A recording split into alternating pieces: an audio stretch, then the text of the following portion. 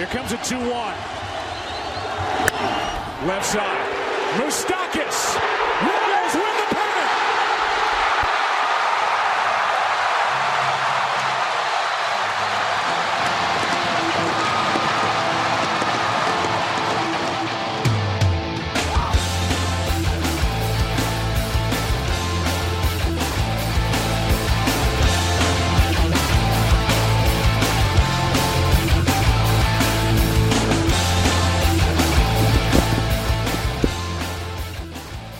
Don, it's been a while since you have been in the basement with the scurvy.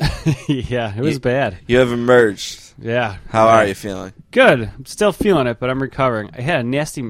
I get like once a year migraines. I got one yesterday.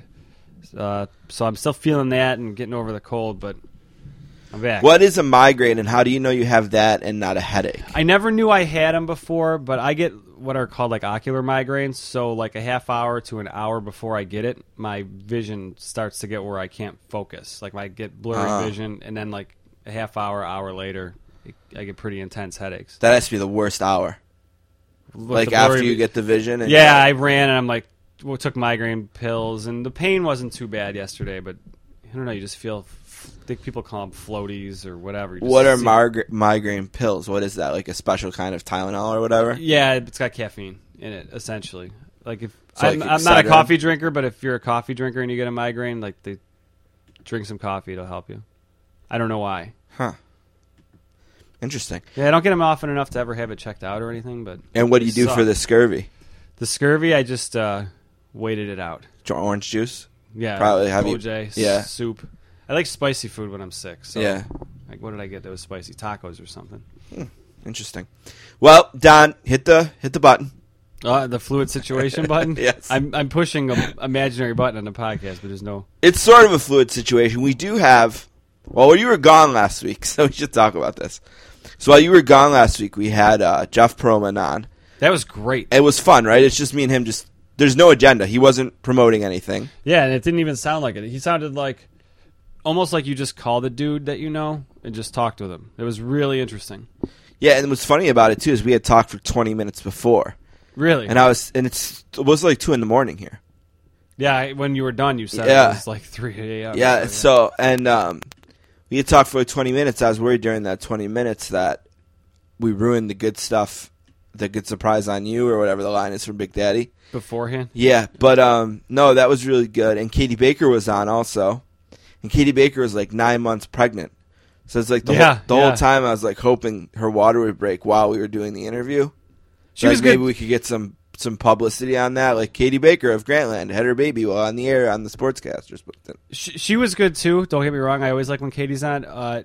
She's not as comfortable, I don't feel like, with these things. Like she has to realize that we're nobodies when she talks to us and be a little more comfortable. But she's good. She was good. Yeah, well, and she had written a beautiful blubbering piece about how much she loved Buffalo. Right. Yep. So I wasn't going to not talk to her about that Buffalo thing. No, she was good. Yeah, so Katie and Jeff were on. And then, so you were kind of day to day with the scurvy last week. Right. You know, it was like the first day I was like, nah, I'm definitely out today. And then I checked in the next day and you're like, nah, I think I'm still down.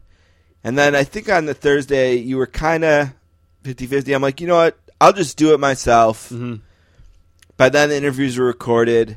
So let me just bang it out. So I'm sitting, I'm like, should I call like a Lazarus type and do a guest? Okay, yeah. And I'm like, then the problem with that is we get talking too much. And I already had an hour and 45 minutes in interviews recorded or whatever. Right. You know, so I don't want to get in a situation where I'm going to bring a Lazarus on and really 3 things is going to be an interview with him. So I'm like, no, I guess I'll do it myself. And 3 things, the whole intro section was like 5 minutes maybe. You know, I said, Don's not here. This is what's coming on.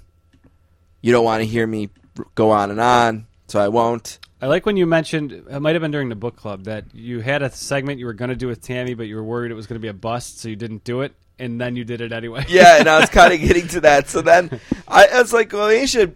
So it's just sort of debating whether or not to do it, like, because there was a perfect opportunity to bring her in because of the Lamar Odom mess and the crossover into her Kardashian world. Yeah, right. Because really up to that point, everything I knew about it was sort of through her relaying the Kardashian world version of it. She's been keeping up with the Kardashians. She always is, yes. Okay. So I knew it would be I was just like, she's not going to be loud enough. You know, I won't be able to get her to talk into the microphone. You know, it's going to be a bomb. You know, Tammy, I will say this about the interview. She's like she is in real life, kind of. Like, she's kind of quiet. But, like, if you get the ball rolling on something, like, you can, like, almost hear the excitement in her voice and, like, when she's into it. Like, by the end of it, she was really into it. Yeah, so then I got to one last thing. And I was out. I was tapped out. Yeah. I mean, because it's like a 2-hour podcast where I had said everything that the guest didn't. Right. So I'm like, all right, I'm going to try it. And then just by the end of it, I think I was just like, I just got to get out of this. I just got to go. So I hit the music. It is season 5, episode 34 of the Sportscasters, October 29th, 2015. Eddie Trunk is on the podcast. That's over there already. Sweet. Recorded and it's in the cut and ready to go. Does that hit sports at all? Yeah, we talked. He's a Mets guy. Oh, okay, cool. Yeah, so we talked about that a bit, and we talked about that metal show and working with the TV network, VH1 Classic, and what goes into that, and the renewal process of the show, and will they do more? Because Jim Florentine has been really sort of sounding like they're not doing more. Okay. And it sounded like Eddie tried to bring it back the other way a little bit. That show's been on forever. I think they've done 14 seasons of it, he said. It's not necessarily years, because sometimes you do more than one. Okay, right. You know, but yeah, Eddie's going to be on, and we'll enjoy talking to Eddie Trunk from that metal show. We like doing something different like that once in a while. We talk about Rush, some other things. Now, the other guest, I think, is going to be Jeff Passan. Now, here's the thing. We're recording on Tuesday, and the World Series Game 1 is tonight. And I knew I wanted to do a World Series guest right away. But it's like, what do? Do you talk to someone before Game 1 has been played and try to get this up as soon as Don leaves on Tuesday when we're done?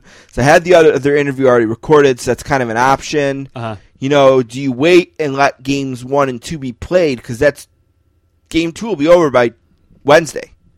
By the time you know what I mean? Probably hear this. You know, so maybe I wait and we put it up Thursday. Mm-hmm. So I think that's what we're going to do, and I'm going to talk to Jeff after Game 2. Like, so I think literally Jeff and I are going to talk like at 3 a.m. because he's probably going to have to see the game. The game's going to have to end. He's going to have to go downstairs. You have to write his column, and then he'll call me. He's like one of like 2 people this would be an option with.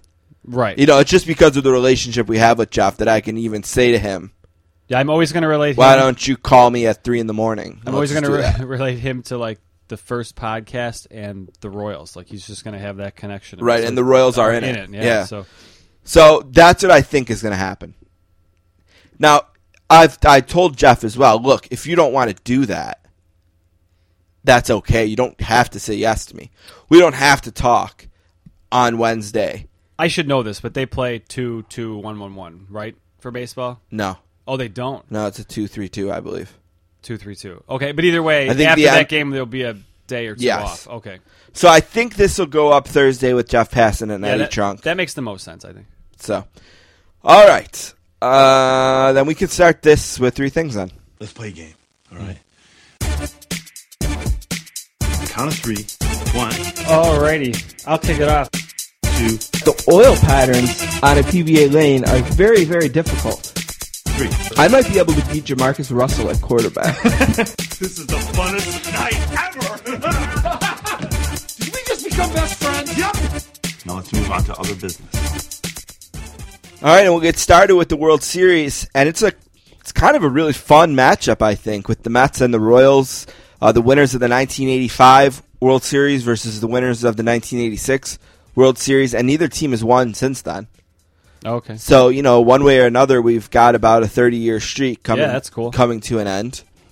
And the Mets are exciting because they're New York, and then kind of Kansas City is the exact opposite of New York, especially in the world of baseball. You know, you can't have a much different market than New York City. Sure, yeah. You know, and Kansas City. And then you got pitching, really good young pitching for the Mets, kind of being the driving force. And then there's almost this, like, wonder, you know, when the Royals traded for Cueto, it's like, are they going all in? Are they worried that at the end of this year, the first domino is going to fall of, like, them not being able to keep this team together? the Hosmers and the Gordons and whoever else, Moustakis. Is this the end of that? So is it? We'll talk to Jeff more about that, and we'll see where they're at after 2 games. But personally, I'm excited, and I ask you, as I always do when we get to events like this, will this bring you to the television? We were talking. You did watch. I told you. I said, fun baseball game. Watch this with me a bit. We're talking about something else. Yeah, I think I had it on already. Oh, did you have it on already? Yeah. Yeah, because my wife actually asked me, it might have been that same night, because why have you been watching so much baseball lately? Like, she's not in, I mean, if I am not, I don't even know how I would classify her as a baseball fan, just like non-existent one. It doesn't, like, she has no idea who's in the World Series right now. But I've been watching. Like, I always say I almost never sit down at the beginning of the first and get to the end of the It could be challenging at times, yeah. But, yeah, if the Sabres aren't on and the kids are in bed and I'm just sitting on my laptop or something, baseball has been on. And is the World Series game sort of a perfect nightcap to a Sabres game, too? You watch a Sabres game, it ends 9:30-10, you flip it over, and you're in the 6th inning of the baseball game, and it's like, all right, sure. let me finish that off. Especially that last Sabres game was so aggravating. Yeah, we'll get to them. I want to talk about them a little bit. But, yeah, so I'm excited about the World Series. I'm excited. I don't know. I guess if I had to make a pick, I'd pick the Royals just because they had that experience of losing a Game 7 last year. Yeah. And for some reason, we value that. I don't know if that has any actual value, but yeah, I don't know. I'm going to credit them with it and say that there's going to be some moment where a guy like Hosmer is going to be up there, and the experience of being up there in a similar spot last year is going to help him through it. And that'll be the difference. If Toronto was the best team, according to who was the interview 2 episodes ago? Jonah Carey. Yeah, that's what he said, the best team. Are one of these the second best team?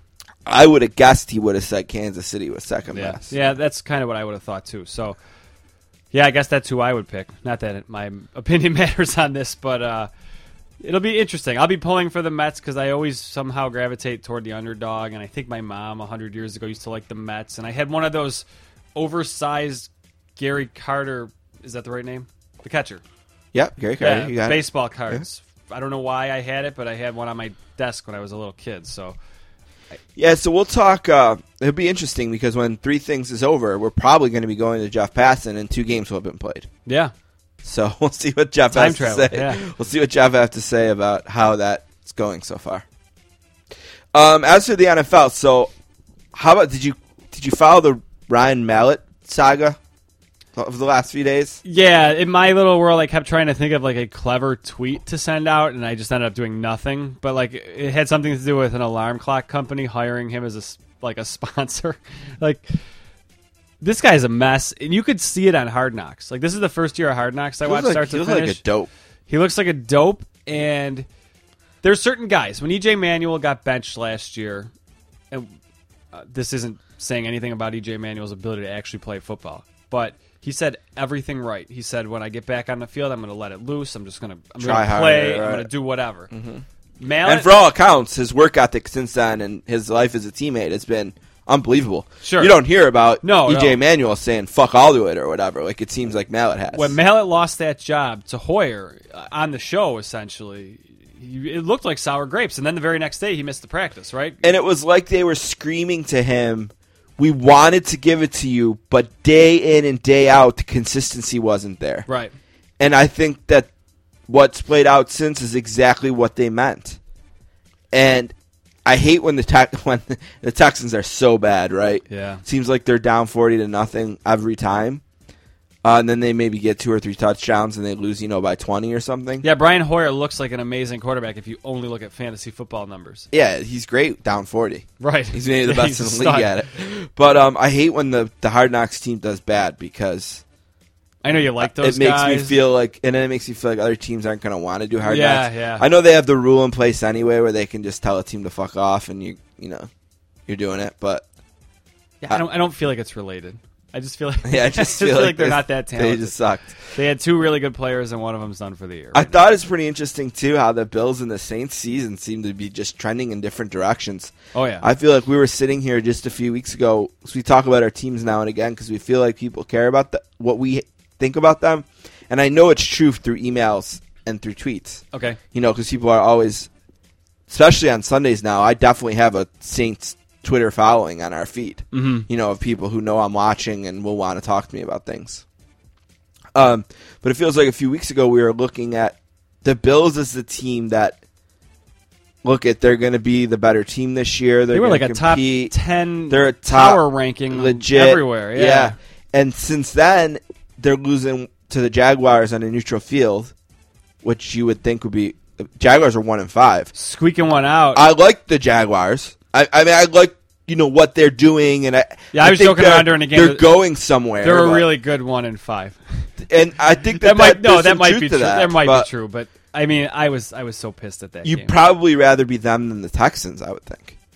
Just as a comparison. Yeah, I think so. So maybe it's trending somewhere, but just to lose to them is still inexcusable for a team with the goals that the Bills had, and the Saints are sort of a little bit justifying my knowledge of them in the sense of I was saying in the beginning, look at the first quarter was going to be tough when you're switching 27 out of 53 guys, and not to mention that guys like Keenan Lewis and Jarris Byrd and Ellerby aren't going to be on the field right away, and we're starting a lot of rookies on D, and it's going to get better as it goes along. And I think after the first game, I said, look, I saw stuff I liked. And then I think after the second game, I said, look, we lost because Drew Brees got injured in the game. And then I think after the third game, I said, look, Drew Brees didn't play. Yeah. And all that stuff kind of sounds like excuses, and I get that, but I sort of feel like what they've done, and there's still work to be done. I'm not saying they're like the contender of contenders now. This is going to be they're a 3-4 team. They are what their record is, but I just feel like this season is going to end for the Saints, and the narrative is, what 2 or 3 things can we do to be one of the best teams in the NFC for at least one more year with Brees and Peyton at the helm, as opposed to after 3 weeks when the narrative really was, enjoy it, this is it for Brees and Peyton. So that's all I was saying. Yeah, I mean, the trouble this year is even if they make it to 10-6, the 2 teams ahead of them have such a head start in it. Yeah, they're not going to win the division, but they absolutely could. There's a wild card? 3-4 or 4-3, I think, is leading the wild card right now. So there's 3-4. So. Yeah, I mean, watch if that team gets to like 9-6 or something. This is going to be the most annoying season for you as far as fantasy football goes. Because if they keep going the way they're going, other than Ingram, there's not really a reliable fantasy. Like they're not the Saints that people know, and they're going to be like, what's wrong with Cooks? And you're going to be like, they're winning every game they've played. Yeah, no, I've said all along it was going to be a challenge in a lot of ways this year, and it has been. But what I was hoping I'd see, I'm seeing. So yeah, and I got to feel like you feel like your expectations for the team have sort of been betrayed in a way. Yeah, the Bills, in a lot of ways, I've always said that football is the most hindsight. Like football commentary is more hindsight driven, I think, than any other sport. And as soon as the game was over, I got on Facebook and I'm just like, lose every single game. And I think I kind of still feel that way. And I'm like, Rex Ryan needs to go, blah, blah, blah. The defense has been okay. They're just not good enough. But the expectations were high this season. I didn't expect them maybe to win the division, but be a wild card team. And that went away when they lost to the Giants, because that's a team I feel like, okay, this is maybe more than any other game they had played up to that point, that was a good test. Like, that's a team that feels like, if you're good, this is the type of team you beat. And they weren't even really close in that game. And then they had to, like, squeak out a win against the Titans. They got smoked by the Bengals, which is crappy but okay, and then you lose to the Jags. So the way I see it, when you lay the season out ahead of time, like the games they were supposed to win, they've now lost 2 of those. So now I feel like they need to win 2 games that they're not supposed to. And I just don't know who they're going to do that to. And now the Jets look really good. Right. So and they might not. Maybe the second Dolphins game is at least it's harder. Tough. Harder. Right. So, I mean, they might. The Texans might be the only, and the Redskins, or maybe the only 2 games I look at their schedule and think they're definitely winning those games. They had a tough schedule to start the season, and it just doesn't look any easier now that some of the games have played out. And what sucks about all this, maybe more than anything, and this could have been my one last thing, I guess, is E.J. Manuel blew that game for them, but they lost it on one terrible officiating call. That game, it would have been 4th and 15. Oh, yeah, I get that, but the problem with that, and look at your argument, there is probably 15 games in the league this year where there's been a call like this in a 50-50 game that went wrong and went against the team. So I'm not saying you're wrong. But you because the officiating is so bad and there's so many flags, you can't turn it over 5 times anymore. You can't because you open yourself up to that happening to Absolutely not. And the point of the game definitely magnifies that call. Like, because maybe there's a terrible call like that in the first quarter that everyone forgets about and it goes away. But that makes it 4th and 15 on an offense that really hadn't moved the ball at all that day. For a game that they got beat, 34-31, 2 of the touchdowns, the defense wasn't even on the field. And the third one, EJ gave him a 30-yard field. So, I mean, 21 of the points came for an offense. It was sort of the same way for the Jags or something, right? Like, the Bills' offense only scored like 14 points or something as well. Yeah, it was like all in... There's a lot of weird streaks for the Bills, like maybe for the Jags too. I got to be honest. I woke up at 10-1, and there was like 3 plays to go. But it was horrible, and they just, you know what? Maybe they're still a okay or good team, but the expectations was to make the playoffs. So if they're not going to make the playoffs, I don't want to be 8-8 again. That's where they were leading up to being a good team, and I just someone has to be accountable for this. And if I'm gonna complain about something else, I guess I can complain about injuries. 8-8 isn't as bad though as it was 10 years ago when you have an organization that's more committed to keeping guys, not letting their talent walk away.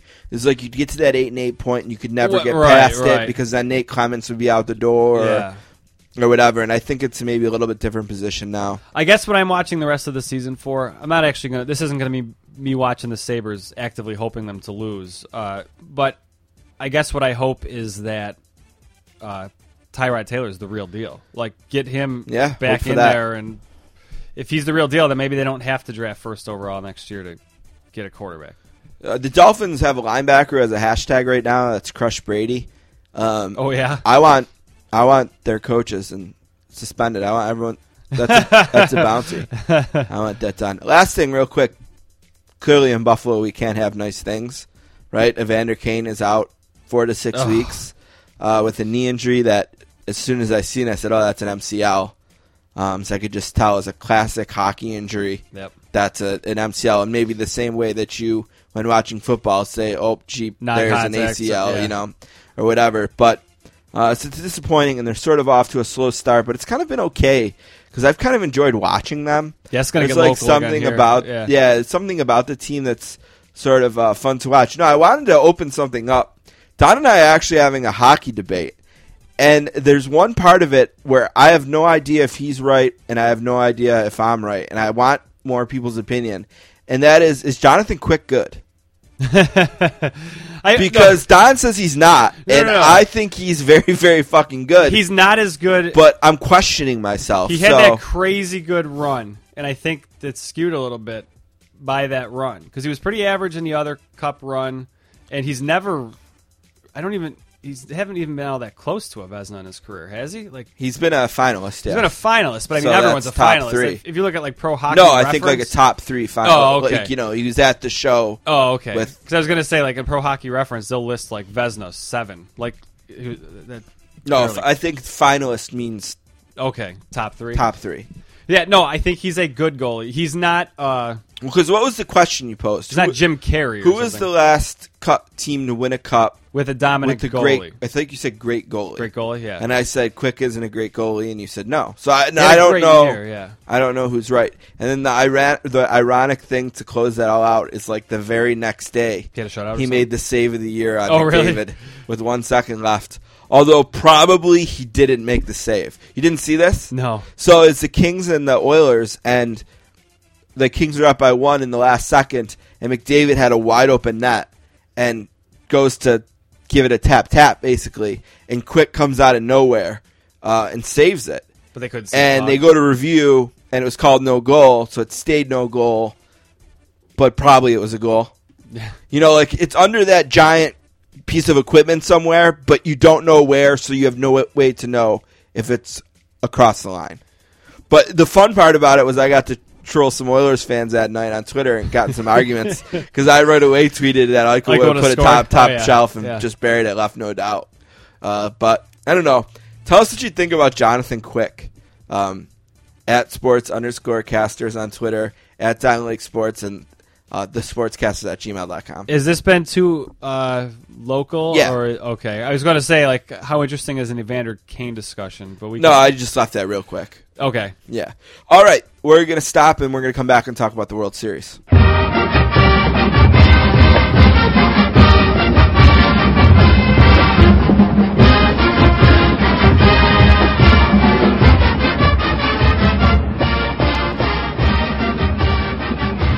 All right, our next guest is my brother in Russ Belthood from Cleveland, Ohio, and is a graduate of Syracuse. He appeared on the very first episode of this podcast and has come on in the strangest places and times ever since. He's making his 11th appearance on the show today. A warm welcome to our buddy Jeff Passan. What's going on, bud? What's up? So I just got a text from you, and I'm going to read it. And I'm going to tell you how it went. I read it two ways in my head. Okay, because just so everyone knows, it's 2:25 at my house. It's 1:25 in Jeff's car. He has a flight like in 5 hours or less. Who knows? No, like 4 hours. 4 hours. Okay. So not good. So Jeff sends me a text and it says, "I'm good to go. Let's do this." So now, if you're me, you can read that two ways in your head, and I did. There's one way, and it's like, I'm good to go. Let's do this. It's like a passion to be back on the show. And then the other way is like, all right, I'm good to go. Let's do this and get it over with. Like, God, this guy seriously wanted to do this at 2:25 a.m. Doesn't he sleep? So that was the. Isn't there an in between though? Yeah, but I didn't have time for like the third thing. Those are just, just had the two extremes real quick, and then I accidentally called Jeff Pearlman while probably in the. In the confusion of trying to decide if you really wanted to do this or not. I always want to, especially when I'm in the car. That's the best time to talk. Right. I should try to convince you sometime to do it without your hands-free kit to see if we can get the police to get you, and then to see if you telling them, listen, I had to record an interview for the sportscasters, will get you off the ticket or not. It's like as an experiment to see about the widespread reach of the show. Hey. #1 podcast on iTunes, right? Yeah, yes, and at my mom's computer. The iTunes at my mother's computer ranks #1. We're so proud. We played your fight song from Syracuse. I thought of a great idea for you. Do you have like a connection to the university? Like, are you a rah-rah SU guy, or do you go back? I'm the absolute furthest thing from a rah-rah SU guy, because the sports information department at Syracuse when I was there treated me like crap. Oh. So my affinity for Syracuse, not a... Well, if you change your mind, I thought of the perfect plan. You can agree to mentor Jackson Dell'Abate. That can be like your thing. You can be Baba Booey's son's like mentor. No, you're past. So. You're not a fan of Jackson Dell'Abate. You have no idea who he is. Did that just go over your head? I'm guessing he's Gary Dell'Abate's kid. Yeah, he goes to Syracuse now, and it's kind of in the news because so Baba Booey is a big Mets fan. That's right. And I guess him and Jackson are, friends in this fandom. And Gary flew him in from Syracuse for the one of the playoff games against the Dodgers. And he put something up on Facebook saying, I almost didn't do it because the plane, and I'm glad I did it and didn't miss out on this time with my son for a couple bucks. And Howard just ripped him on the air about it. So he's planning on doing this again with Jackson for the World Series. And he unfriended Howard so Howard wouldn't see the next picture and pick on him. And Howard found out, and it was a whole other thing. So, I don't know. I don't know why we're recapping the Stern Show, but... I definitely not Stern. That was all you said. Yeah. Yes. Hey, man, I got 25 minutes. Let's spend 15 of it recapping this week's Stern Show. Okay, let's do it. I expect no less when coming on the podcast. It's generally speaking 70% complete bullshit, and then there's 30% of interesting stuff. Okay, but it's the World Series, and you just went to 2 games, so let's get this back on the rails. Because here's what I want to know first. So yesterday I went to bed, like around this time, like the game was ending, maybe a little earlier. And was like, oh man, these two teams are just so evenly matched. This is going to be such an epic game or series, and tomorrow that's the Mets game, you know, with the Grom going, and it's just going to be this long, great series. And then the game today was more like the Royals taking a stranglehold. So someone who witnessed both, do you feel more like the guy who went to bed yesterday, probably like me, thinking this is going to be so close and so long, or like the me right now thinking maybe the Royals just grabbed this thing and it's kind of just theirs now? I think we still have a series here, and a 2-games-to-none lead is a big hole to dig out of, because the New York Mets now have to go beat the Kansas City Royals 4 times in 5 games. And that's an awfully difficult thing to do when you're facing a team that has the skill set that the Royals do that matches up so well against what the Mets' strength is, which is power starting pitching. The Royals have shown that they are well capable of handling power starters. They took care of Matt Harvey in Game 1, tying things up when he had a 2-run lead. Jacob DeGrom mistaked the 1-run lead and couldn't hold it under a torrent of singles, and the Mets bullpen sucks. So you saw another crooked number go up in the 8th inning. It was an absolute mule kicking. And if Noah Syndergaard doesn't come out and pitch the game with the flag, the Mets are done. Simple as that. Yeah, and it's interesting, too, because I try to think of the 0-2 teams that come to mind as teams that lost the games. And the team that I think of that first comes to mind is the 96 Yankees, because they lost those 2 games at home and went to Atlanta, which maybe didn't have much pressure kind of going to Atlanta. And I think that, and I don't want to get into a big thing like comparing the 96 Yankees and the 2015 Mets, or even the 86 Mets, who are also down 0-2. But I just think maybe the challenge, and I wonder if you feel this way, for the Mets, is that if we use the 96 series just for whatever reason, the Royals are more like those Yankees where they're just so relentless, and it just feels like it never stops. And that, whether it's a guy like Chris Young pitching 3 innings, or, you know, just the single after single, like you said, the way that those innings happen, and not being so home run dependent, yet when they need a 1-run bomb, they hit a bomb. And it's like, that seems like just like a really hard team to come back from. It is, and I think that the only way at this point that the Mets are going to do it is with a little help from what happened in Game 1.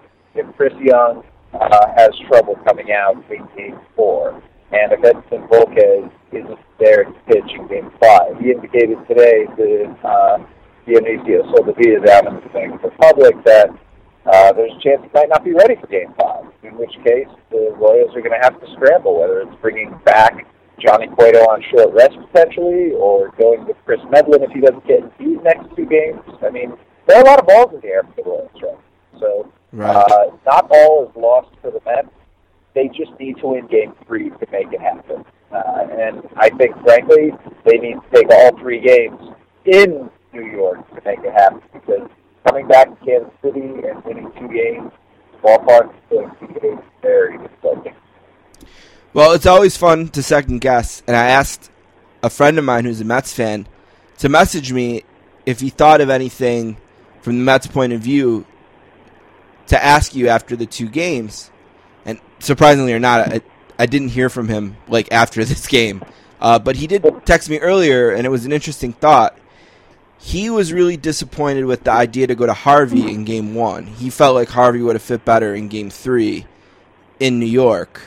And like I said, it's fun to second guess, so let's pick on the team down 0-2 a little bit.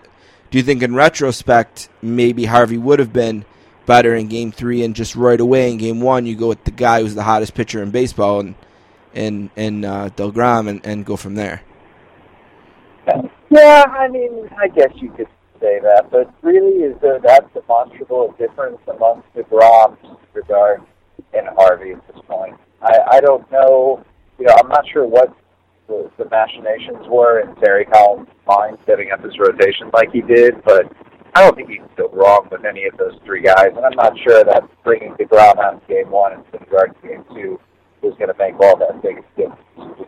Royals are good against the type of pitcher that's the Mets have, and that was the storyline coming into the series. The fact that Jacob DeGrom and Matt Harvey left Games 1 and 2 with a total of 4 strikeouts. There's pretty much everything you need to know about the Royals' ability to handle them, and we saw it again tonight. Yeah, just so few, not even strikeouts, but even swings and misses at all.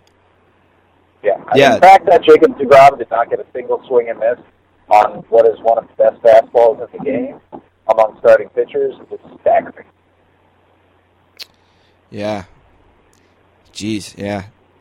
The Royals, they really do. They remind me of those Yankee teams, just the relentlessness of it, where it didn't matter who was up, and it didn't matter what their name was. It didn't have to be Jeter. It doesn't have to be Hosmer with this team. And then you got the feared bullpen. It's like, well, if we don't get to him by this point, forget it, because they're getting to that pen, we're not going to beat it.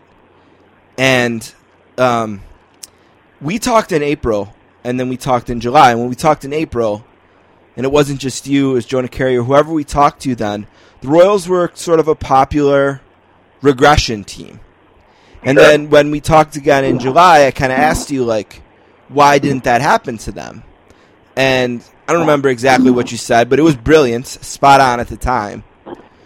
Looking back at it now, halfway to the World Series, well, more than halfway, but halfway in the actual World Series to winning one, what do you think it was? I think a lot of people, myself included, underestimated their offense. I didn't expect Henry Morales to come out and drive in 100 runs. I thought Eric Hosmer was going to have a bigger year, frankly, than he did. He had a very good year, but I didn't expect Mike Moustakas to mature into the type of hitter that he did. And for Lorenzo Cain to be a top 3 MVP type player, it's just a really well-constructed offense. But the fact that you got Alex Gordon batting 8th, when in reality he probably should be hitting leadoff, and the guy who's hitting leadoff instead of Steve Esteban might be the MVP of the World Series at this point, after being the MVP of the AL. Yes, I think it speaks to the depth of the Royals lineup. The relentlessness is the greatest quality that they own. They are really difficult to put away. I mean, you need a silver bullet to kill them, and nobody has seemed to possess that bullet and that gun at this point. Yeah, and like yesterday is a great example of that. I mean, the game-tying home run, that's Alex Gordon batting 8th, right? He was 8th yesterday? Yeah, exactly. Yeah. I don't know of another 8-hitter in baseball who could turn around a 97-mile-per-hour sinker and send it 438 feet in the opposite direction. I don't think another one of those is Right. But I know that this is not a advanced stats thing. Let me throw it at you anyway. I was thinking about this with the Royals going into the playoffs and into the World Series. Sometimes in sports it seems like getting close and losing can a lot of times for a team be almost exactly what they need to win. And I mean, that also, though, can be crippling for them. We've seen plenty of teams get really deep at the postseason, and then the next year they either falter or make it back and not get it. Look at the Texas Rangers. World Series in a row, still don't have a championship. Right. And I was going to kind of just say before you jumped in, and like that maybe there's just as many examples of teams who got close and it didn't work out ever again for them. Yeah. And that's kind of like you pointed out. But what I was wondering is, like, do you think that the Royals are drawing or have been drawing in 2015 from 2014? Is that an edge to them? Because, I mean, the Mets weren't even close to the playoffs. The Blue Jays not in the playoffs. You know, the Astros drafting first overall for the last. You know, they were the real experienced team coming into the playoffs. And have they used that, or is that just like a thing we talk about that maybe doesn't exist? I definitely think they have used that to what edge, it's impossible to quantify. Game 7 became a rallying cry because they happened to run into a guy in Madison Bumgarner had an absolutely historic postseason. And when you run into a guy like that, it's difficult to turn things around. So I think they felt like they got beat, but maybe not by a better team than they were. I think the Royals left last year with a really sour taste in their mouth because if you play that series 100 times, they might win at 51 or 52. I mean, they're very evenly matched, don't get me wrong, but the Giants in that situation have things lined up well and executed brilliant. And that sometimes, when talking about a really small sample, is the difference between a team that has ring on its finger and one that has a much smaller, less dynamic trusted ring on its finger, because winning a league championship at Bennett is not winning a World Series. It's losing a World Series. You know, another thing like that and about is the way that things that happen around the team can impact the team. You know, like we were talking about that 96 Braves and Yankees series, and that year there was a big narrative about Joe Torre being in the World Series and his brother sort of fighting cancer, and it became kind of a rallying cry for the team. And I can think of when it works against the team, you don't hear as much about it, but that 15-1 Packers team that lost to the Giants in the playoffs, you know, that was like the week that their assistant coach's son committed suicide. They had to like play that playoff game then. And I think that when watching the game, I was thinking about that sort of, that maybe the same team wasn't there. Well, you've had a chance to be around this team, and you mentioned it already with the starting pitcher last night and his dad and the whole story of that. What do you get the sense of maybe how that the team might be reacting to that or using that, or Ned Yost maybe is the one or no one? Where does that stand? I think it's one of those situations where if you lose, you're not going to make an excuse and say we lost because of it. But if you win, it's so on the front of your mind that it's impossible to avoid conflating. If you win amid strife, I mean legitimate strife, not just nobody believed in us. Right. False stuff that coaches, managers, stuff to just absolutely feast on. So, real life stuff.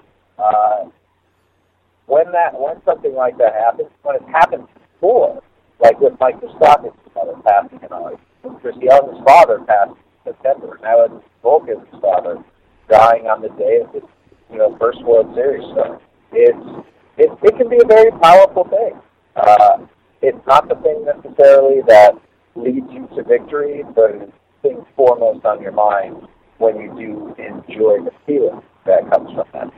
And it's one of those qualities that has the ability to bring a team together. I do firmly believe that.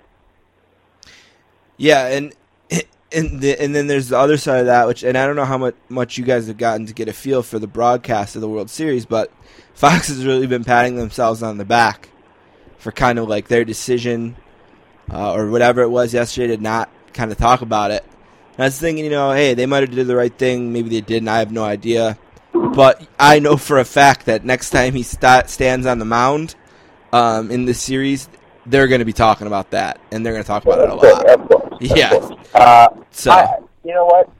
If I were in that situation, and this is a very unpopular thing to say because I think the sentiment is that Fox did it correctly. But I think, if I put myself in that situation, I think I would have been pushing to try and get it on the air.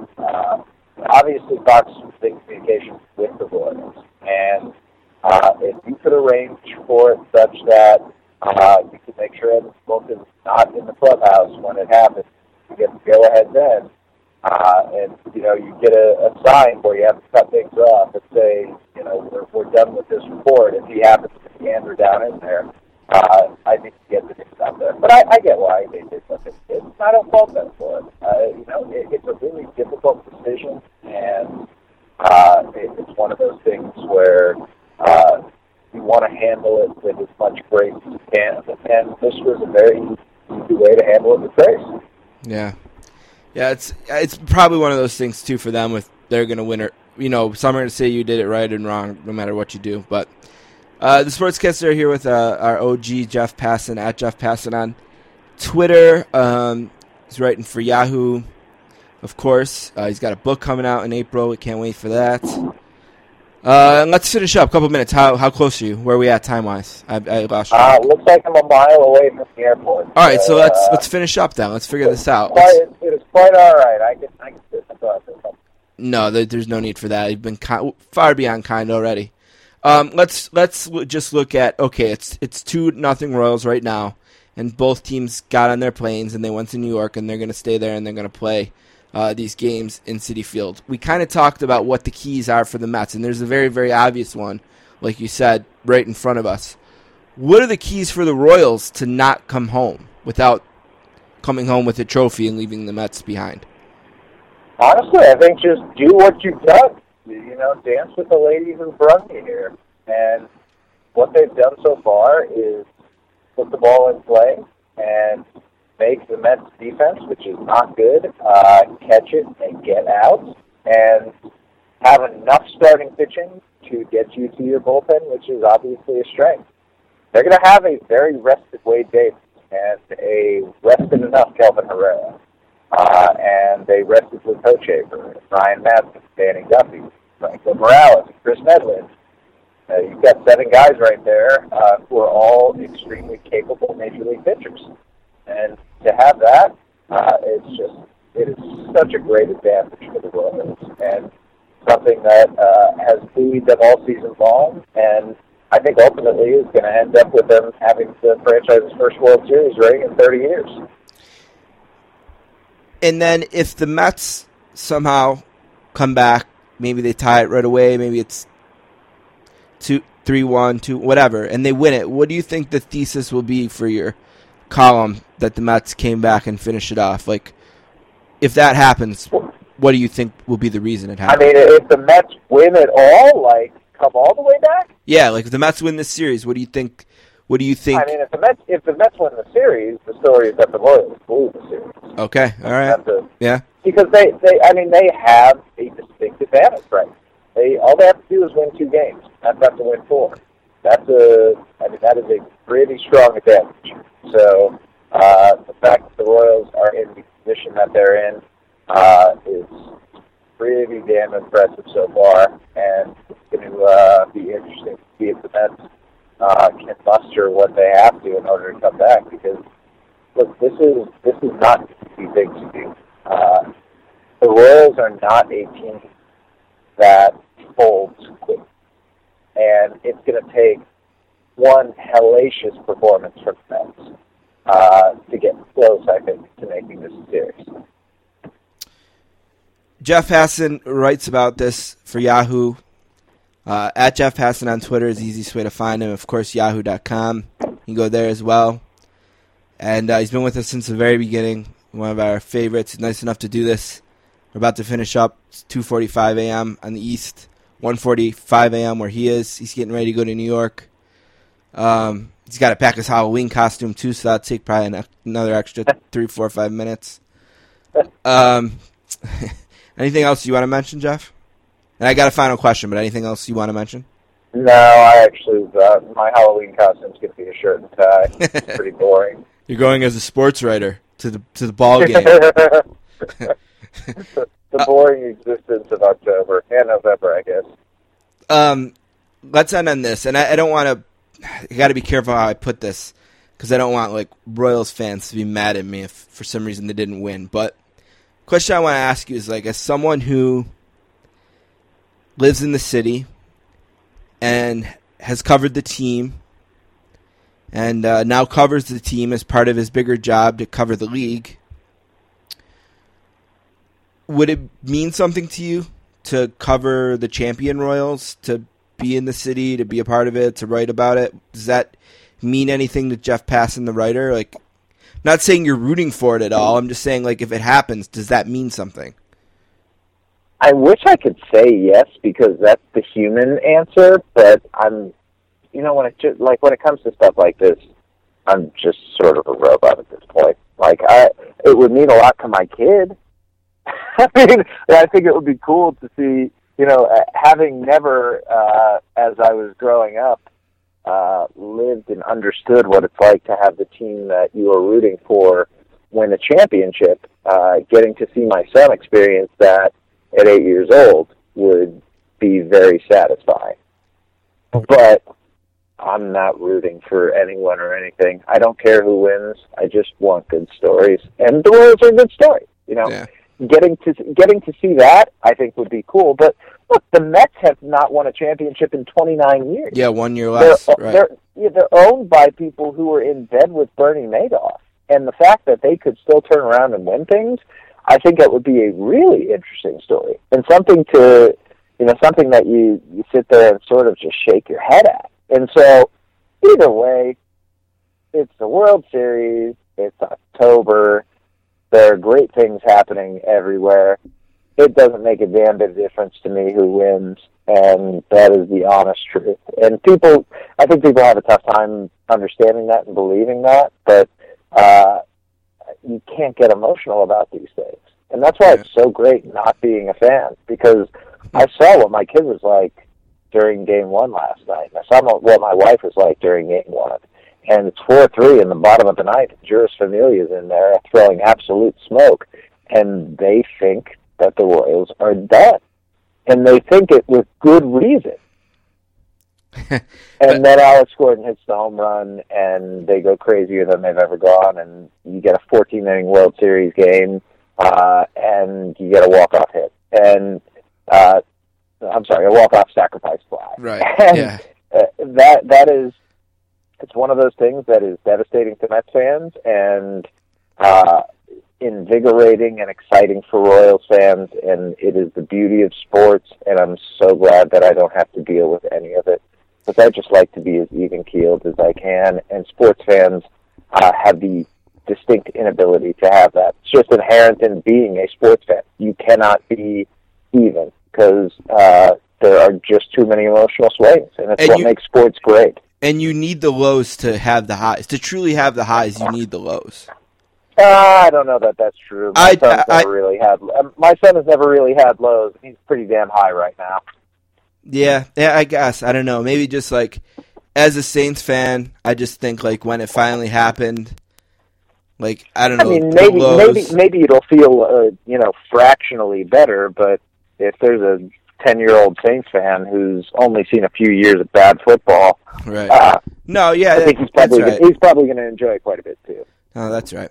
And I only sort of believe you about like not having the passion of sports. I believe you for baseball, but I know because I seen your Twitter the day that Trent Richardson got traded, so I know there's some Browns passion there, and I know you got I feel like LeBron as a and the Clevelander, Cavs. Though I sort of have to. I'm a fair weather Browns fan. Like, I don't care about them right now because they're irrelevant. If they get relevant, or if the Cavs win, I'll be happy for I'll really just be happy for my dad, because my dad's pushing 80 right now, and it's been a long time since he's seen the championship. Right. And no, I feel that way too, because I mean, I've experienced like 2 championships, and one was the Saints, who obviously don't play in my city, and the other one was Yale Hockey, which only was like a fan championship because my brother was on the team.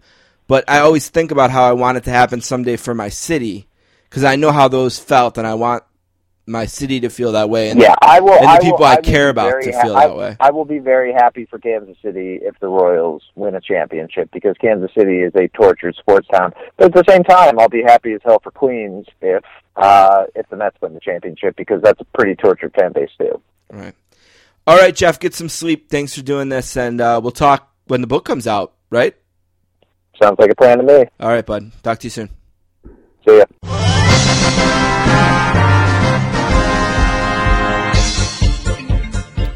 All right, I want to thank whoever we just talked about the World Series with. Probably Jeff Passan. I don't know. He's a good sport like that, but I feel bad. We'll see what happens. Book club real quick. All right, Don. Yeah. Make sure I don't burn any bridges here. Uh-oh. The 2015 Best American Sports Writing edition is out, and it's edited by Wright Thompson. We had a million people we could talk to this about. I'm going to be honest that we're probably not going to talk to Ray Thompson. Okay. And the reason is because I've emailed the person in charge of PR for ESPN, Okay. the magazine, which is what this guy runs, several times, and she has not responded to me. Mm-hmm. So I guess she's saying no.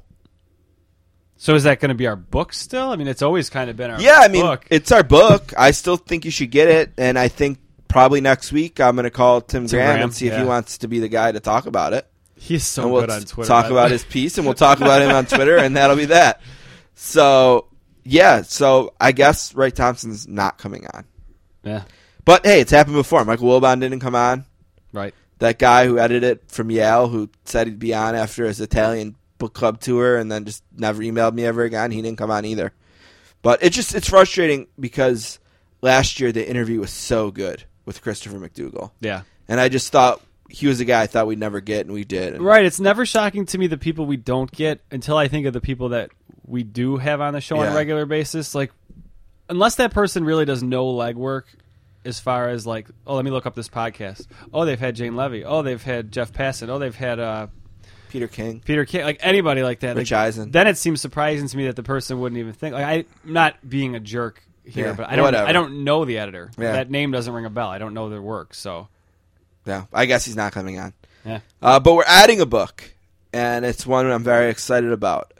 Take Your Eye Off the Puck, How to Watch Hockey by Knowing Where to Look is by Greg Wyshynski. The Puck Daddy, a new book, just came out. Or actually, I think the official release date is like November 1st, but all right. With books, they kind of trickle into the stores, and people have been tweeting to him that they got the book here, got the book there. So I talked to Jeff on text yesterday. So I just kind of learned about the book and told him about what we do with books, and he's all about it. And I emailed he got the contact at the publisher, and we did that, and books are coming, and hopefully we'll have one to give away. And then Greg will be on soon to talk about Take Your Eye Off the Puck, How to Watch Hockey by Knowing Where to Look. So I don't know much about it yet, but I'll tell you more next week. Hopefully I'll have a copy by then. We're going to take a break, and we're going to come back and do something different with Eddie Trunk.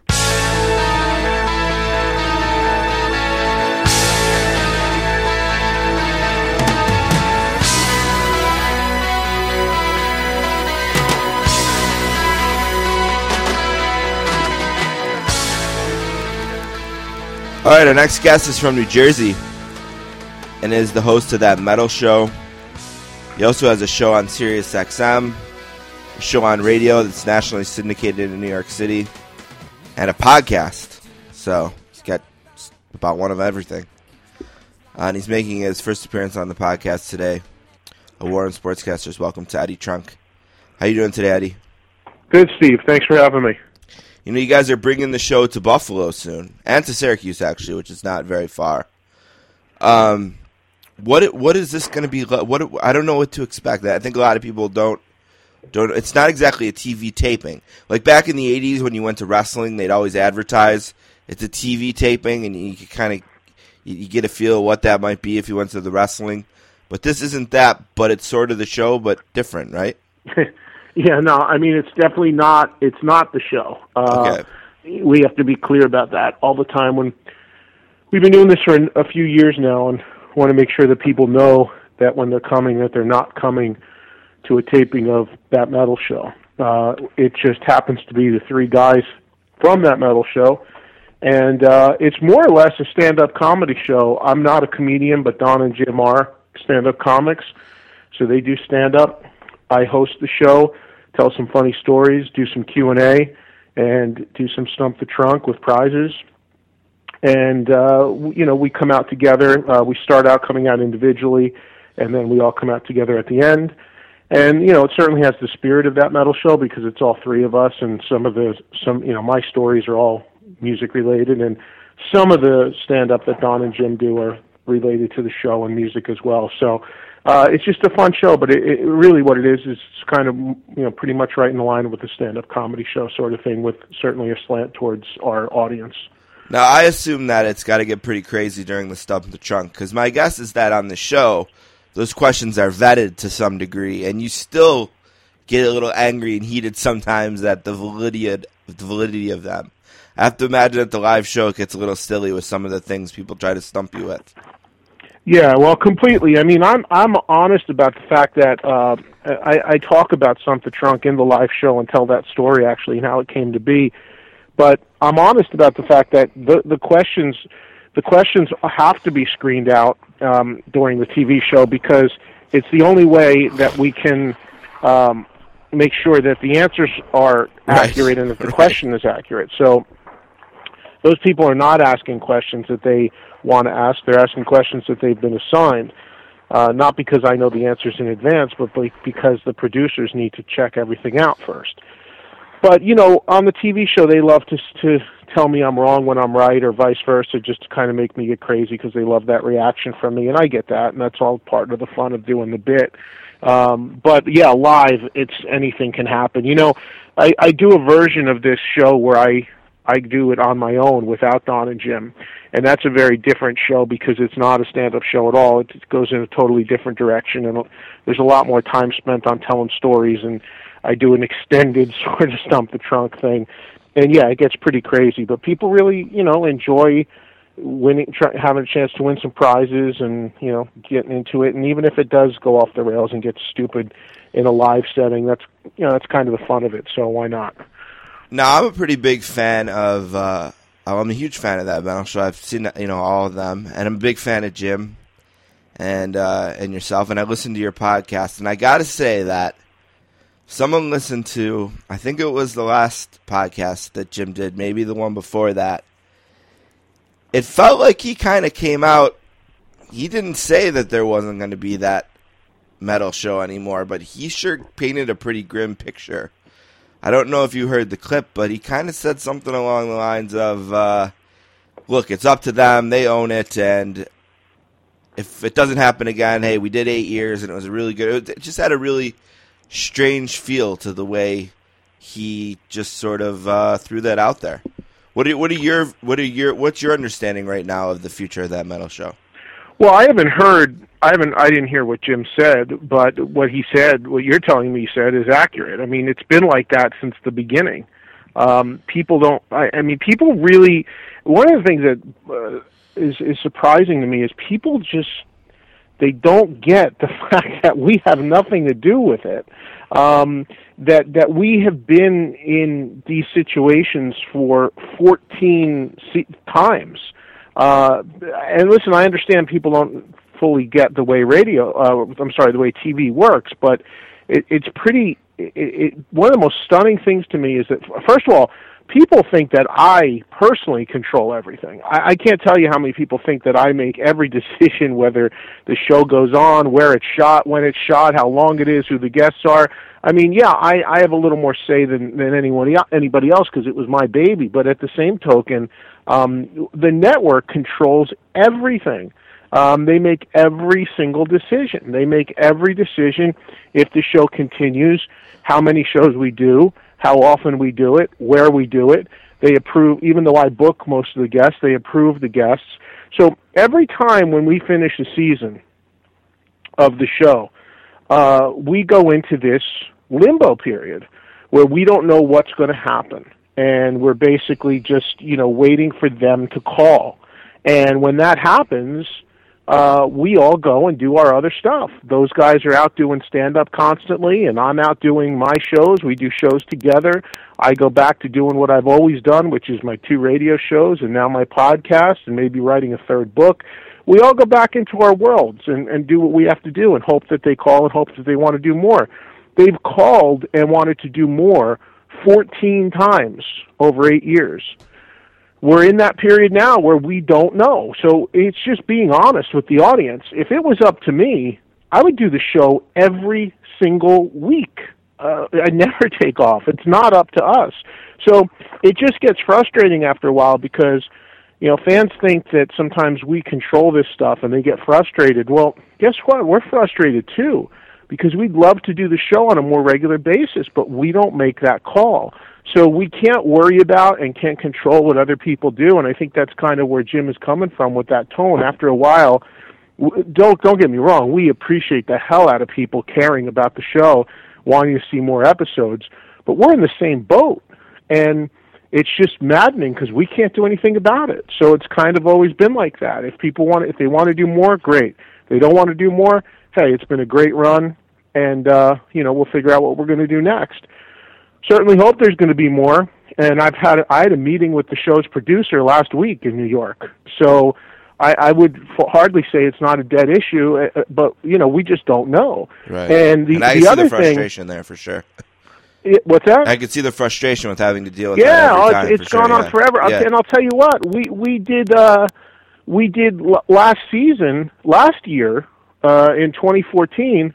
We only did 12 episodes the entire year. This year we did 12 episodes so far, and we haven't done any more yet. And now, with it being mid-October and no shooting plans, I mean, it's very unlikely we're going to we'll probably do another year of just 12 episodes. So it's insanely frustrating because there's so much opportunity. There's so many things I'd love to be doing, but it's just out of my control. And when they call, great. And when they call, we go, and we can't wait to do it. And if they don't call, then we just continue doing what we're doing, and that's kind of the mode that we're at right now. So we'll see what the future holds. There's definitely some changes in the air at the network, how that all plays out. Yeah, he did mention that, too, I think, as sort of part of it, that things are changing at the network. Yeah. So how that all plays out and where things go is anyone's guess. But we're just going to let it ride out and see, and then when we have a definitive answer, we'll go from there. Well, one thing people can count on weekly is your podcast, and I actually at the time did write to you on Twitter, and you did respond. It was the interview that you did with Alex Lifeson from Rush for the podcast was just so perfectly done if you're a Rush fan, because anytime a band that you love is out there and kind of doing press and you consume it, sometimes you sigh and you feel like, oh, I can't believe that person got that time and that's what they used it for, which I'm sure like fans of you right now are doing, like sighing with me right now, saying I can't believe you're wasting this time like this. But you were the perfect guy because the questions that I think the fan base wanted answered, you just seemed to ask them in the perfect way, and you really got a great response from Alex at the time, I think. And I'm pretty sure it was before you had seen the show that night as well. Yes. When you left the show, did you get the same feeling I did, that there's just no way that can really be it? That those guys just, yeah, that might be it for 25 city shows in a 3-month period or whatever, but there's just something about no matter what they say off the stage, when they get on, there's a feeling there that they can only create that way and that they'll never be able to totally walk away from that? Well, I don't know. I appreciate your comments about the interview, first of all, and it was done prior to seeing the show, and those guys have been great to me over the years. They were one of the first guests on That Metal show, and Getty came back on the most recent season. So, those guys have, even though I'm beyond being a fan of the band, those guys are just some of the really best people that I've had the chance to know and work with over the decades. But, I don't know. Time stops for nobody, and I think those guys are dealing with some stuff. I mean, I think that, Neil is in a totally different place than the other guys as far as him interested in touring. I think that Alex is probably, to me, seems like if you heard in that interview I did with him when I mentioned the arthritis, he kind of got a little, not upset, but he actually said, I wish I never mentioned this. Yeah, he got a little defensive about it. Yeah, because I guess he's tired of hearing about it, and he also was very clear in that interview that he specifically said if the band stops, that's not going to be the reason. That being said, later on when I watched that show, I watched a few times, he shook his hand out. He was in the middle of playing guitar, and he shook his hand off the neck a little bit, like as if he had a twinge or something. So listen, it's a real problem, and I get that maybe he's a little tired of talking about it, and he made Rolling Stone and all that, and he's just kind of had enough of it already. But that's a real issue if you're a guitar player and you've got to play chords, play the neck of a guitar. So it's just a tough time. I think they're just a little bit. They don't know where they want to go and what they want to do. The only thing that's pretty obvious is that Geddy Lee is full on and does not want to stop.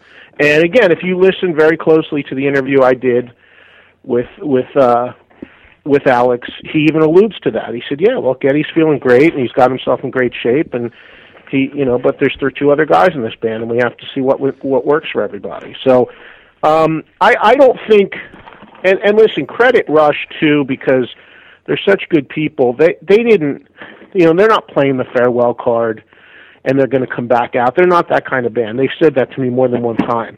They're not the kind of band that's going to play a farewell card. They're just not their nature. It's not what they're about. So we'll see what happens. I mean, I don't think they'll ever not play again, but I'd be surprised if they did something again to the scale of what we saw with that R40 tour. I think if they do something again, it would be more of like as they had mentioned, maybe a residency. Yeah, it was interesting to me because he was like, he described doing a residency and then sort of later said, but we'd never be one of those bands that just set up in Vegas.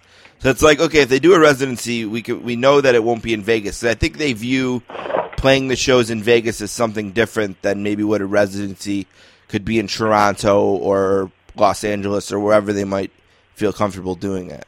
Well, he specifically mentioned New York. I don't know if they're, because they're in Toronto, so that's not that far away. But what I reminded him was that Neil lives in L.A., and Neil is, if Neil's priority is being home, Vegas is an hour flight, a 4-hour car drive from L.A., and that's when he's like, "Oh, yeah, that's true."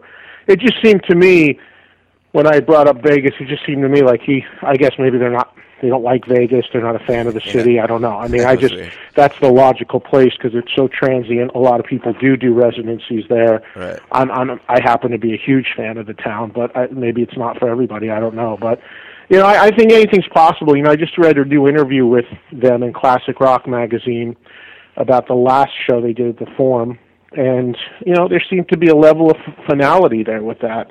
But their manager was saying in that same interview that he's talking to them, and in time he's going to present to them some options of things they can do that would not involve being on the road but still being an active band. So Rush's fan base is such that I think people would pretty much, if they set up and played somewhere for a month or whatever, people would come. Everyone would travel to them. Make sure to do it at least once.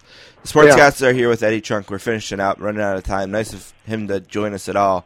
I definitely want to get all the plugs for him in Buffalo and where you can find his other stuff. We'll get to that in a second. You mentioned them not playing the farewell card, and Motley Crue's band playing that card, and I couldn't believe when I found out that they came through here, Buffalo, the other night and played a farewell show without Tommy Lee. And from what I heard, it was when you walked in the building, that's when you found out, and they weren't offering any condolences to anyone or any refunds. They actually played with, I guess, the drummer from the Alice Cooper band or whatever, and he did the best he could. But man, I can't believe that a band that's been playing that card for as long as they have now, they played another farewell tour here like a summer ago, and squeezes every penny out of it that they can. Would leave the fan base hanging like that and do one of the shows without arguably the most important member of the band. Yeah, I caught some calls on my satellite radio show just this past Monday about that. It even got on the radar of Alice's guitar player, this woman, Nita, who's a friend of mine, and she was just hitting me on Twitter about it last night and getting into it with some fans. Not in a bad way, just hearing the back and forth about it. But I guess it's been about 4 shows now that he's missed, and the fan that called me on my radio show Monday and kind of vented about it, he was upset because he paid a lot of money for his seat with the intention of seeing Tommy. That was the main reason. It was his favorite member of the band. He wanted to see the whole drum thing going on, and his thing was he understands them continuing and still doing the shows if they can't be rescheduled, but he was upset that they didn't at least announce it in advance and offer people a refund if, in fact, they wanted that. That there was no refund option. And I understand that. I understand a fan being upset about that. If you paid a lot of money for a ticket and, your favorite member is Tommy Lee and you show up and the guy's not there, I understand you feeling upset about that. But, listen, this is big business, and these guys are going to, they're going to get their last run out of you, and if this truly is the last run, they're going to make sure that they get, they're not going to refund it because the drummer's not there.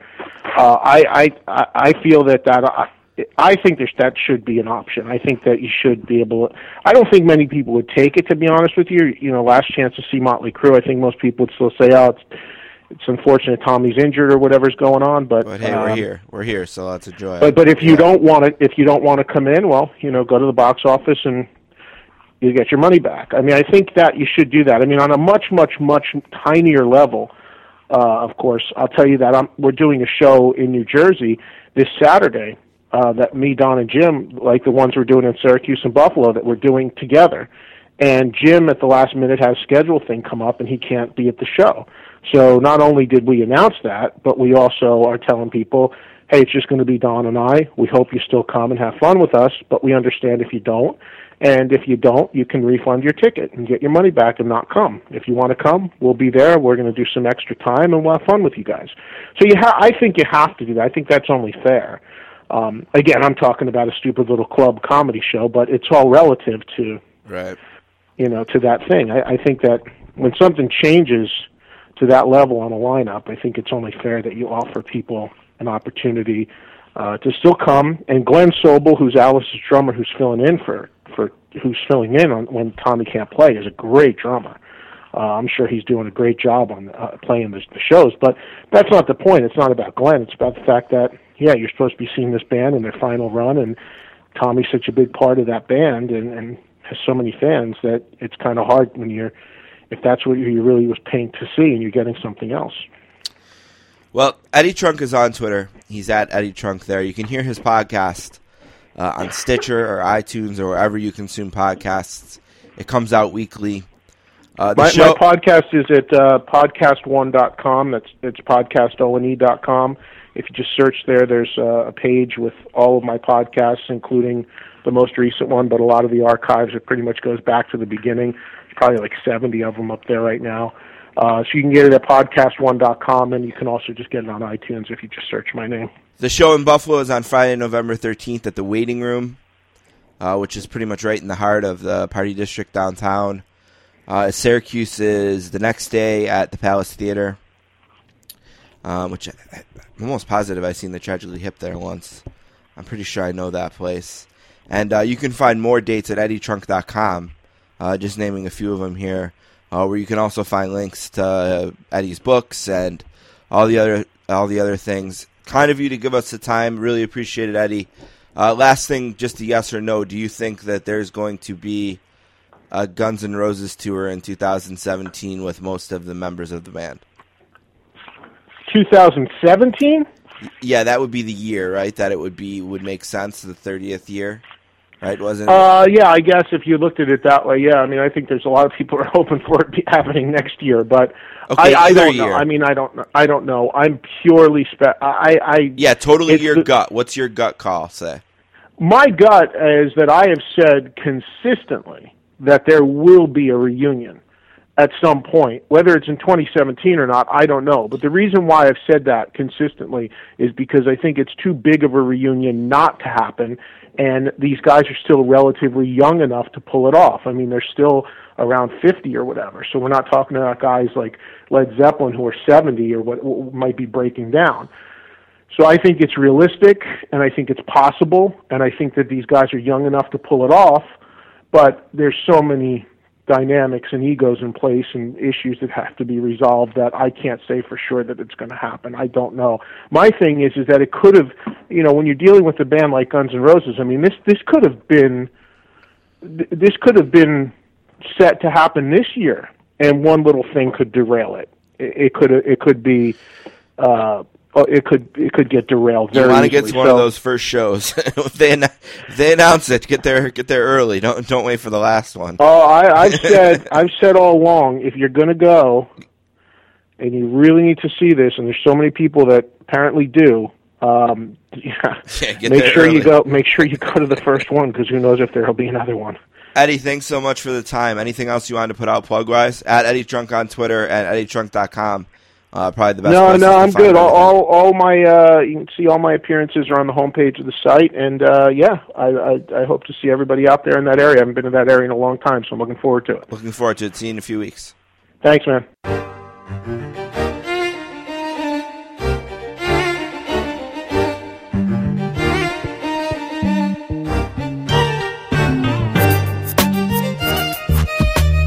All right, I want to thank our guests on the podcast today, Eddie Trunk from That Metal Show. That was fun. Cool to do that, something different. You can find this week's podcast and all of our podcasts, the whole library of them on our website, www.sports-casters.com. You can also find them on Stitcher and iTunes and all the places where podcasts can be found. Maybe it's a leap for me, but I like to assume when someone like Eddie Trunk comes on, it means that his boy went back and gave us a good word. Florentine, yeah, Jim Florentine, yeah. I mean, we've had Florentine on now twice or three times. Yeah, so I don't know. I like to think that we're being talked about when they're not here. I know that has happened. Like, I absolutely know for sure that the first time Michael Fabiano came on, it was because Dave Damashek told him to. Okay. That's an example of where I reached out and... We almost had a SiriusXM gig at one point. Yeah, because of something similar to that. Yeah. Then the station. They decided they'd rather close down not have a station at all. Station than have us. That was better than just someone saying we're not going to have us, because in the end it was like, well, we didn't do anything wrong. They shut down the station. What could we do? Yeah, we had no chance to fail. You can email us at sportscasters@gmail.com, and you can find us on Twitter at sports_casters or at Down Lake Sports. All right, my quick thing to finish my Bills whining. I didn't like the pass interference call, and the one thing that makes me think of is pass interference or what is a catch. It seems like it comes down to a moment like that in all these big moments, Monday Night Football, or just big moments of the game. Why is pass interference not reviewable? I know they talked about that. I know why. I mean, there's a real simple, cliched reason. Because it's a judgment. Right. They don't want to review judgment. But isn't the ref... All you got to do is say, was there pass... I don't know. I guess I didn't think out an argument for this really well.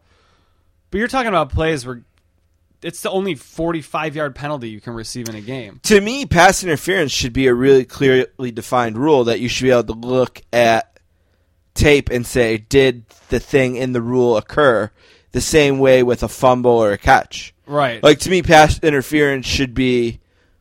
See, but the problem is it's the way the rule is worded is something like when a player impedes with another player's ability to catch the ball, and that can be very subjective to the person looking at it. Here's the way I guess I would do it, then, is you throw the flag for pass interference, and if it's a judgment call, then it's on that referee to change his judgment. The ref that threw the flag is the one that reviews the play. So he'd have to overturn himself. Okay. Because, I mean, right, there's going to be some pride involved there, but these guys are watching this game with the fastest people on the planet running by them and hitting each other and sparring with each other as they run down the field and catch the ball or don't catch the ball in a pass interference situation.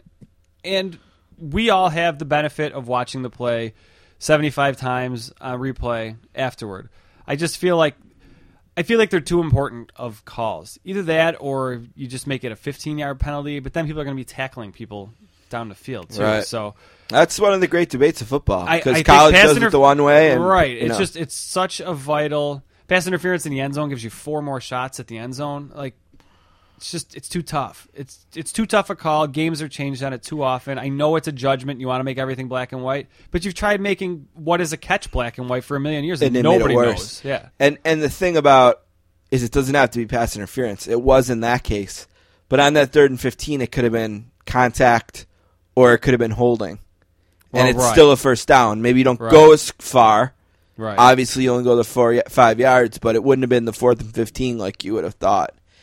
And look, this year, more than any year I've ever watched a sport, every game I watch, there's so many flags. Yep. On my team, on the team my team is playing, on the team that I don't care about that's playing against the team. There's so many flags in every game. I can't remember. And sometimes it feels like in the flow of that game, one of the teams is getting more of them. Right. Sometimes it feels like both of the teams are getting screwed, but ultimately it's whatever the biggest one is. Right. Yep. That's the one that we all remember and focus on, which is maybe sort of unfair and unrealistic. Because that's probably human nature to a point. You know, if you're going to call 24 of them, and then the only one you're going to talk about in the end is whatever the most important quote unquote is, that's sort of unfair. Because what if maybe that crew was 23 out of 24, right? You know, or maybe they were actually 12 of 24, and the Bills got like 9 of the 12 that were wrong.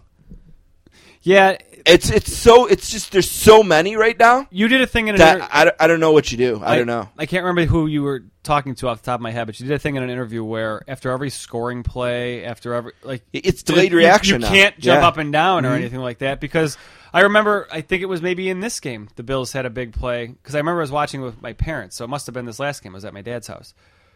Something happened. We're all everyone's cheering. And I said, "No, wait, they called." Yep. Something they called offsides, or it's like, well, that's a scoring play, so they're going to review it no matter what. Or, right. Oh, that's a turnover. Well, all those are reviewed. Or it's you look, is that yellow graphic up there? Is there a flag somewhere? It's almost like the players feel it though too. If you see a guy score a touchdown, he celebrates, turns around and looks back, and then it's like, oh man, because he sees and third down incompletions are huge for this because it's like, oh, yes, we're off the field. Oh, nope, he did throw it. It's going to be contact or interference or the third down. Some of them feel like they come in so late, too. Yeah, and a lot of times it's not because they're late. It's because the guy can't get it out. Right, he's got to run down the field. Right. I don't want – football is so slow to begin with. And it's easy to mock because you score a touchdown, you go to commercial, you kick an extra point, you go to commercial, you kick the ball. Yeah. So, I mean, I don't want another thing to slow down the flow of the game. But pass interference is the only call in football that can net you what it can net you, and it's literally 99 yards. Yeah, but it's not. You can throw it that far. Sure, I guess, right. Yeah. All right. One last thing, sort of on a lighter note. Remember when I was in college? I hadn't seen Fargo, the movie, yet. Okay. And so that's by the Coen brothers. Yep.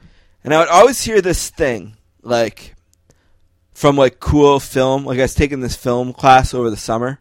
Okay. To get some college credit on an easy class, and it was about film, right? And the kids in the class were real serious about it, and they'd be like, "Yeah, man, Fargo is great and all, but Barton Fink is obviously the Coen brothers' best movie." Yeah. You know, or it's no, Raising Arizona was, or Oh Brother, We're Out There. Yeah, everything but Fargo, which is obviously critically considered the best, okay? So I would just hear this thing, no, it's not that good. So it was probably the 6th or 7th Coen Brothers movie I've seen. Mm-hmm. And I finally seen it, and I was like, no, that's the best one. Because that movie is amazing. The way that people talk, the way that Buscemi is in it, the wood chipper, and I have to watch it again. The drama of it. I've seen it, but it's been a really long time. Amazing. And I regretted that I waited so long to watch it. Well, when I heard that they were going to have a show sort of based on the movie that was also going to be called Fargo, I almost didn't watch it right away. But this time I said, I'm not going to make that mistake again. And god damn it, is it not one of the best freaking shows ever made. Are you into the second season yet? It's the 3rd episode I think I've seen. Okay, so you're caught up. So the 3rd one aired last night. I haven't watched that. So I saw the first 2. It airs Monday at 10. Tammy goes to bed at 10. It's one of those shows I wish I never got her into because I got to wait till Tuesday to watch it. Because she's in bed by then. But it's so good. And here's the thing about TV now is that there's so many shows that people say they're so good because the medium has really improved, right? So you have to make a decision. All right, now I guess I'll watch Breaking Bad now, or it's all right now I'll watch Walking Dead. Or, nope, now I'll watch this. I'm telling you now, Fargo is one. Don't get too far behind. All right. If you can get in, and by the way, you could have never seen a second of season 1, and you can watch season 2. That's what I was. They have nothing to do with each other. They did the True Detective thing. Yes, and they've crushed True Detective in it. Yeah, I mean that kind of was a punchline. The second season of that. Second season of True Detective was a bust. The second season of Fargo, 2 episodes in, it's amazing. There's just a certain part of entering that world that's just so cool. Now, I've never watched a show like that where they just throw away the cast after one season. Does it still feel like the same show? It does. Oh, that's cool. I think the region helps. Okay, yeah. Because you feel like you're in that part of the world, but literally this time. Like you're literally in that part of the country again. Are the Coen brothers involved? I don't know. I'm sure they have to give them some kind of credit, but I don't know to what extent. But the show it's my highest recommendation.